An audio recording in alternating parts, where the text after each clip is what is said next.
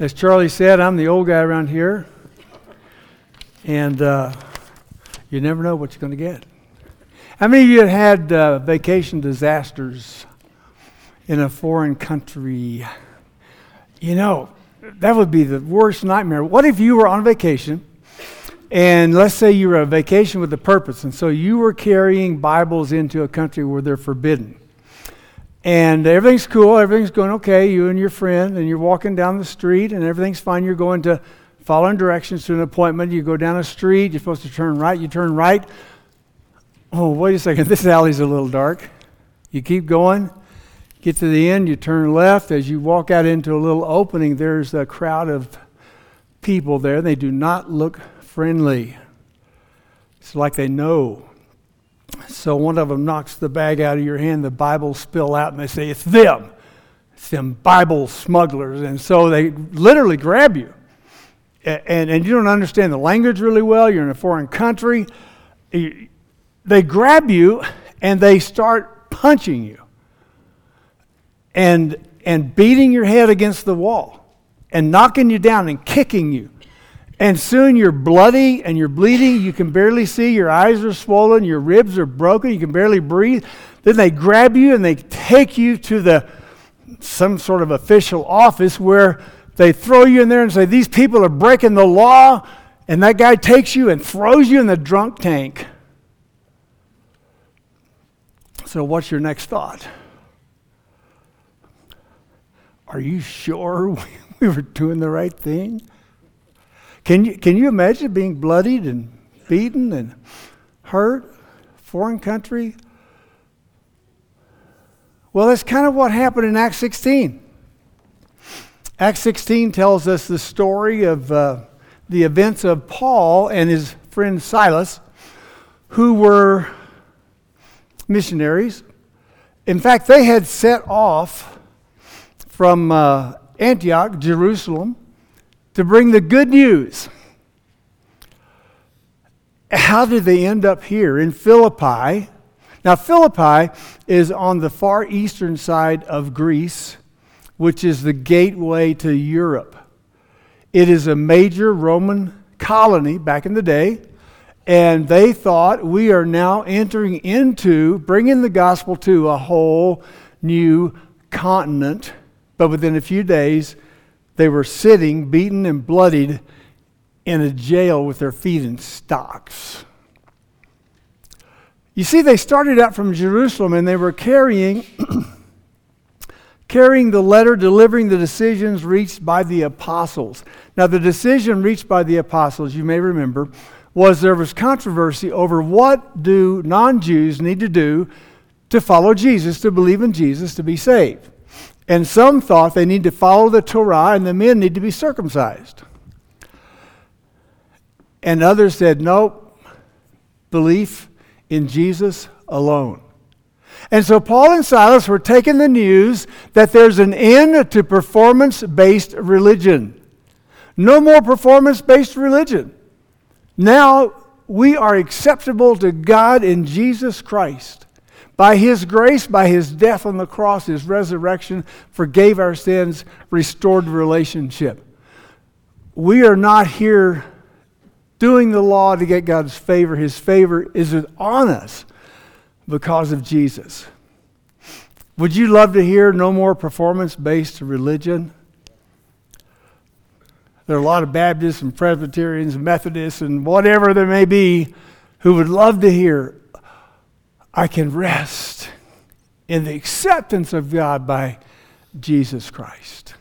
That's the message they're taking. They took it to all the churches where they had planted before, and they ran out of churches that they had planted carrying the news, and they were in the area of Asia Minor, which is now Turkey. Now, Turkey's in the news a lot these days, on the northern border of Syria, and the Kurds are there. You know, there's all kinds of conflict right there. They were in what we now call Turkey, and Paul, having passed up the churches where he had started, wanted to preach some more. But the Holy Spirit said no. Okay, we'll go north and preach. And the Spirit of Jesus said no. Well, we'll go over here and preach. The Spirit of God said no. And so finally they were funneled into a seaport city on the western side of Asia Minor called Troas. Troas. And one night, Paul had a vision. And in the vision, it says here in verse 9 of 16, a man from Macedonia standing and begging him, come over to Macedonia and help us. After Paul had seen the vision, we got ready at once to leave, concluding that God had called us. Look at that. We got ready. That's the first time in Acts that you've seen W-E, we, because in Troas, Luke joined the group. Now, Luke, as you know, wrote the Gospel of Luke, and he wrote Acts. This is where he joined Paul. Now, one reason I think God funneled Paul across Asia Minor was to pick up Luke, because, well, we wouldn't have the Gospel, and we might not have Acts if we hadn't picked Luke up there.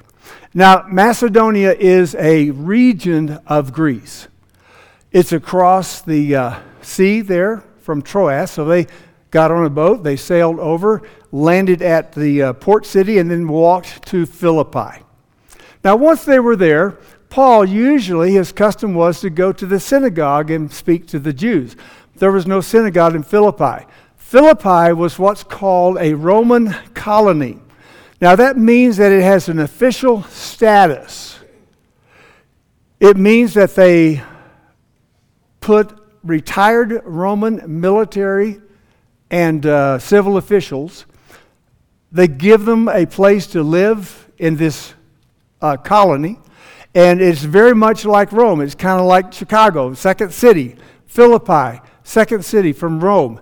The culture was there. Everything was there. And Paul gets there, there's no synagogue, because the Roman government did not look with favor on the Jews. In fact, in the next year, Claudius, the ruler of Rome, expelled all the Jews from Rome. And so Paul's walking the streets there. He's looking for someone to speak to. It says on the Sabbath, they went to a place of prayer down near the river. On the Sabbath, we went there expecting to find a place of prayer.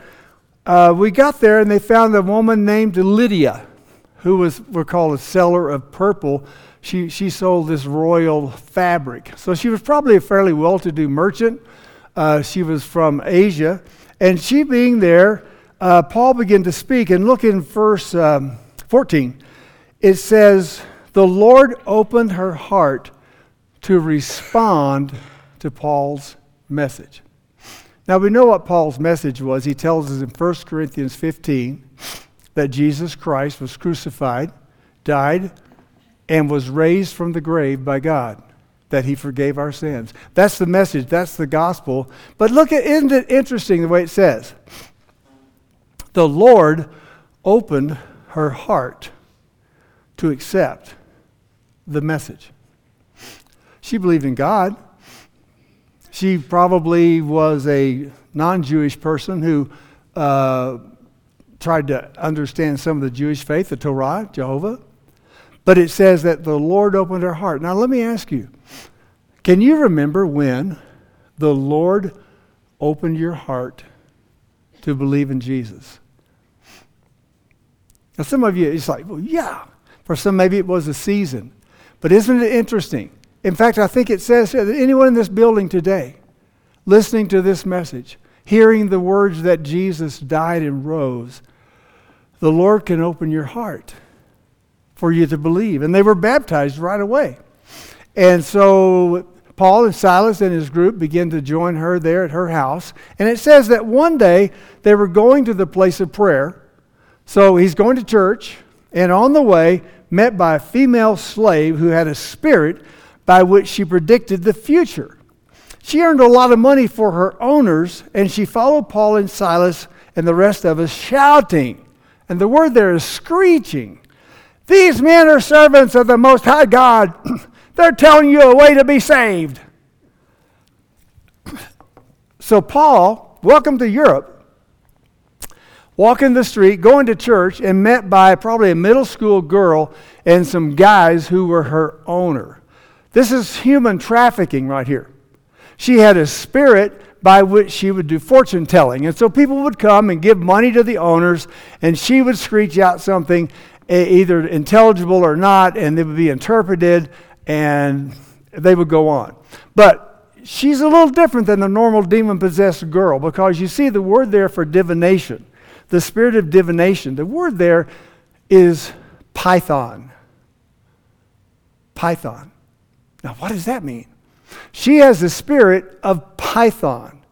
Now, if you lived in Philippi or anywhere in the Roman Empire in the day, you would know immediately what that referred to. Approximately 350 miles from Philippi, near the base of a mountain near Corinth, is the temple of Apollo. Apollo is one of the Greek and Roman gods. Now, the story was that Apollo, the myth was, Apollo came to this mountain which was protected by a snake, by a python. He killed it and threw it into the ground, into a crevice. And once in that crevice, the snake began to rot. And the story was that they would place a woman, a priestess, over the crevice who could smell the fumes of the rotting snake, and she would have a spirit of divination, be able to tell the future and to tell people what they needed to do or not do based on that. People would come from all around to Apollo's temple bringing gifts just for the hope of hearing from a woman smelling dead snakes. Spirit of Python. Now these guys, the owners, had taken this young girl there and they had held her over this crack in the earth, given her lots of dead snake fumes, and then they had taken her and brought her to Philippi, a major city, and did they have a business enterprise? Oh yeah, we got this slave girl here, she got spirit of Python. Straight from the temple of Apollo, the spirit of Python, which often was called the Oracle of Delphi. In the Greek and Roman world, the gods you believed in were many, and they lived at the top of Mount Olympus. Remember from high school? And they had a pantheon to them. They had statues of them. And you wanted to be really careful about upsetting the gods, because if they got upset, they might throw lightning at you or earthquakes, stuff like that. That's about the extent. You would go and you would hope to get a word from a priestess, hopefully from the gods, that you could make a good decision, circumstantially turn out okay for you. But there was no love. There was no love between humans for gods, gods for humans. There was no direction. There was no moral dimension to the Roman religion of the gods. So this young girl who encountered and began to follow, can you imagine her owners? They're like, come on, we got to go make money. And these are men of the Most High. The word God there is the word theos, from which we get the word theology. What this girl was doing was trying to dilute or discredit the message, because Apollo is a theos. These men are the Most High theos. Well, let's see, is that Apollo? Is that Zeus? Who? Which one is it? Who bring you a way of salvation. Now, if you lived in that day and time, and you heard the word salvation or saved, what would you think of? Well, everybody knows, I'm going to heaven when I die. And I'm signing on to live a superior moral life, to keep the rules and try to keep my big sins to not sin at all. Right? In their day, heaven was not a concept. When they died, that was it. It was over. And there were no moral regulations by their religion. So what on earth did it mean they're telling a way of salvation? In their mind, all it meant, salvation meant to get a circumstantial advantage in life. That hopefully the gods and the fates would stop messing with you, and you would have good crops, you would have children, you would have success in the marketplace, you wouldn't get sick, and there wouldn't be disasters in your town. All circumstantial, this life only. But people were interested. You can sell that. In a world where there's no sanitation, in a world where there's so much uncertainty about what things mean, if you can get a circumstantial advantage, salvation, I'm there. I want some. That's what they heard. So she was screeching about them being of the Most High God, Theos. And finally, Paul became so annoyed that he turned around and said to the Spirit, "In the name of Jesus Christ." Now let that settle for a moment. In Europe, for one of the first times, the name of Jesus Christ is spoken. And who is it spoken to? The Spirit. The Spirit of what? The Python. And which spirit held sway over that area of the country? Apollo and the spirit of the Python. This was a power encounter. Paul and Silas entered Europe, and the enemy Satan prompted a demon-possessed girl to confront Paul. But she wasn't just a demon-possessed girl. She had the power and authority of Apollo and the Python behind her. This was a power encounter. And hopefully Paul would turn and run back to Asia and not try to evangelize Europe. But what did Paul do? Pulled out his sword, submachine gun. No. What did he use? The name of Jesus Christ. Keep the main thing, right? The name of Jesus Christ, and bam, it says, immediately the spirit was gone. And she couldn't tell any more fortunes.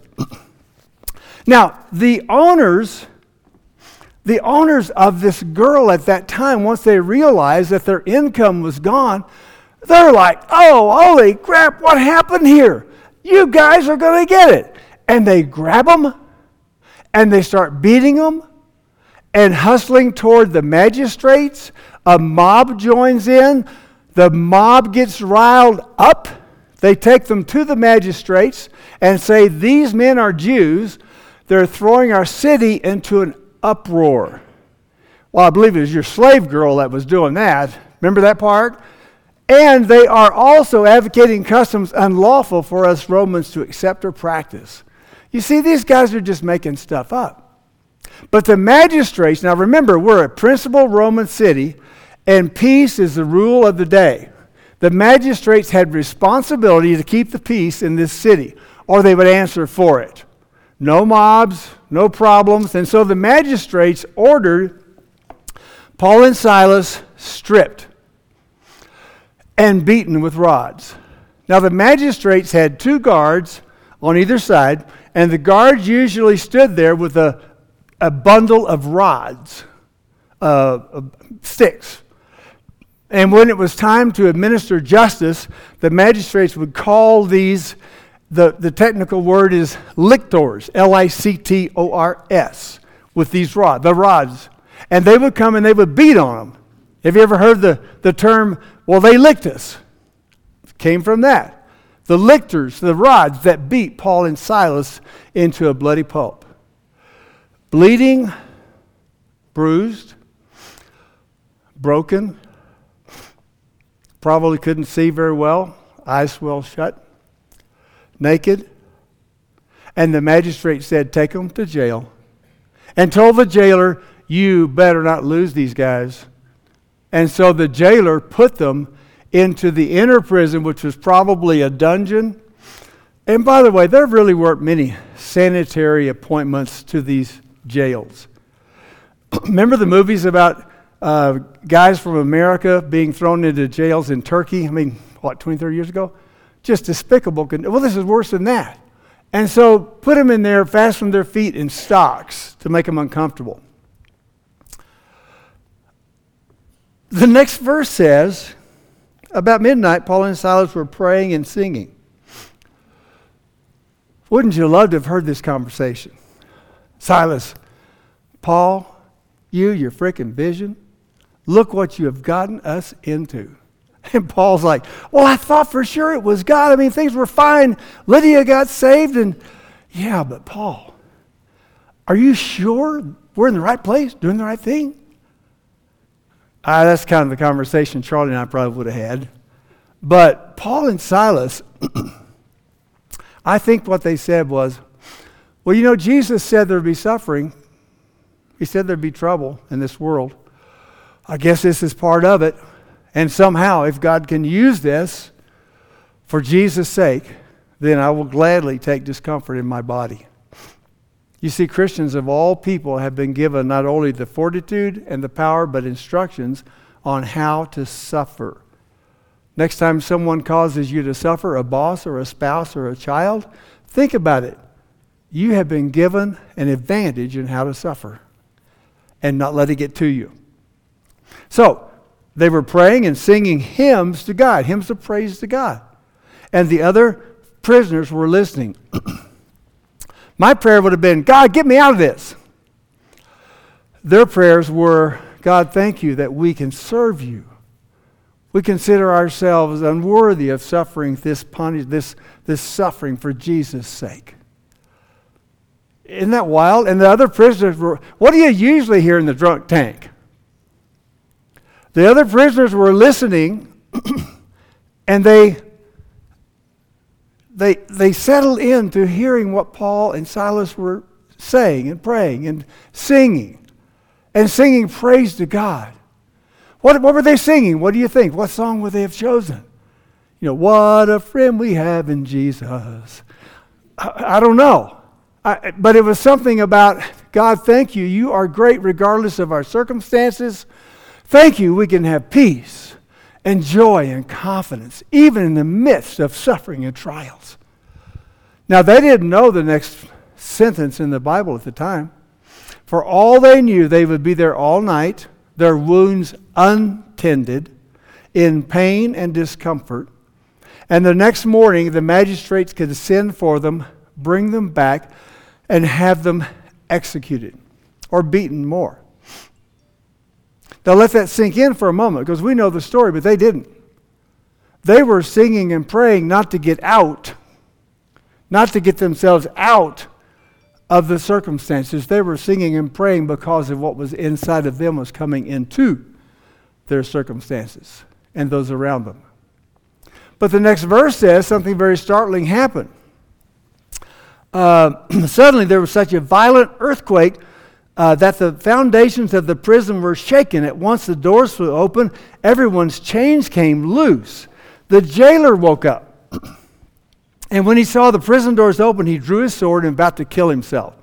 A Roman soldier who let a prisoner escape would be killed. He was about to save them the trouble. He was going to kill himself. He thought the prisoners had all escaped. But Paul shouted out, and it's dark. The jailer can't see, and he figures everyone's gone. Paul says, don't harm yourself. We're all here. Now, the normal person would have said, I hope he kills himself twice. I mean, after what he's done to us, the sucker needs to die. But Paul says, no, don't harm yourself. We're all here. They're not going to punish you. You shouldn't punish yourself.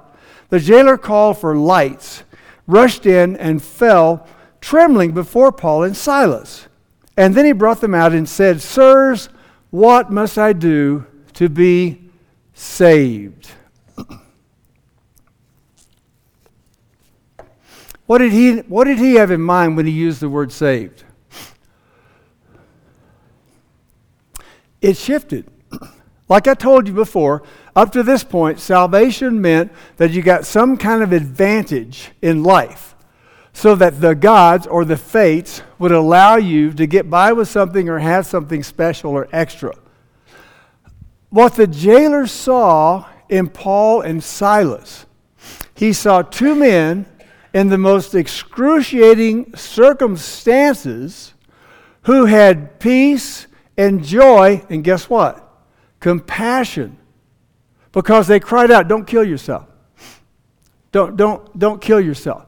The jailer was rocked to his foundation to experience the presence of a power unknown in Europe up to that time, a power that had defeated the spirit of Python, a power that had enabled Paul and Silas to take a licking and keep on ticking, a power that enabled Paul and Silas to continue to have a condition within them that overwhelmed the circumstances around them.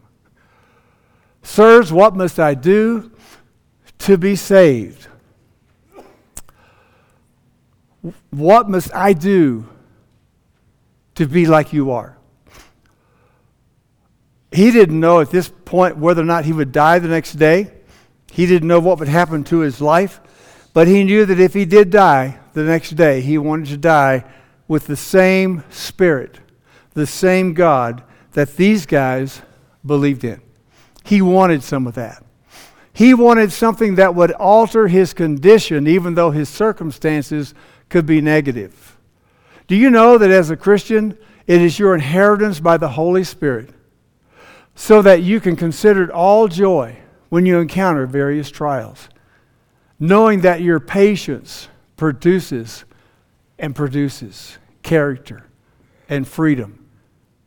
You see, Paul and Silas's character, the condition that they had on the inside, spoke. Well, not only to the jailer, can you imagine the other prisoners had so come under their influence. I would even say authority.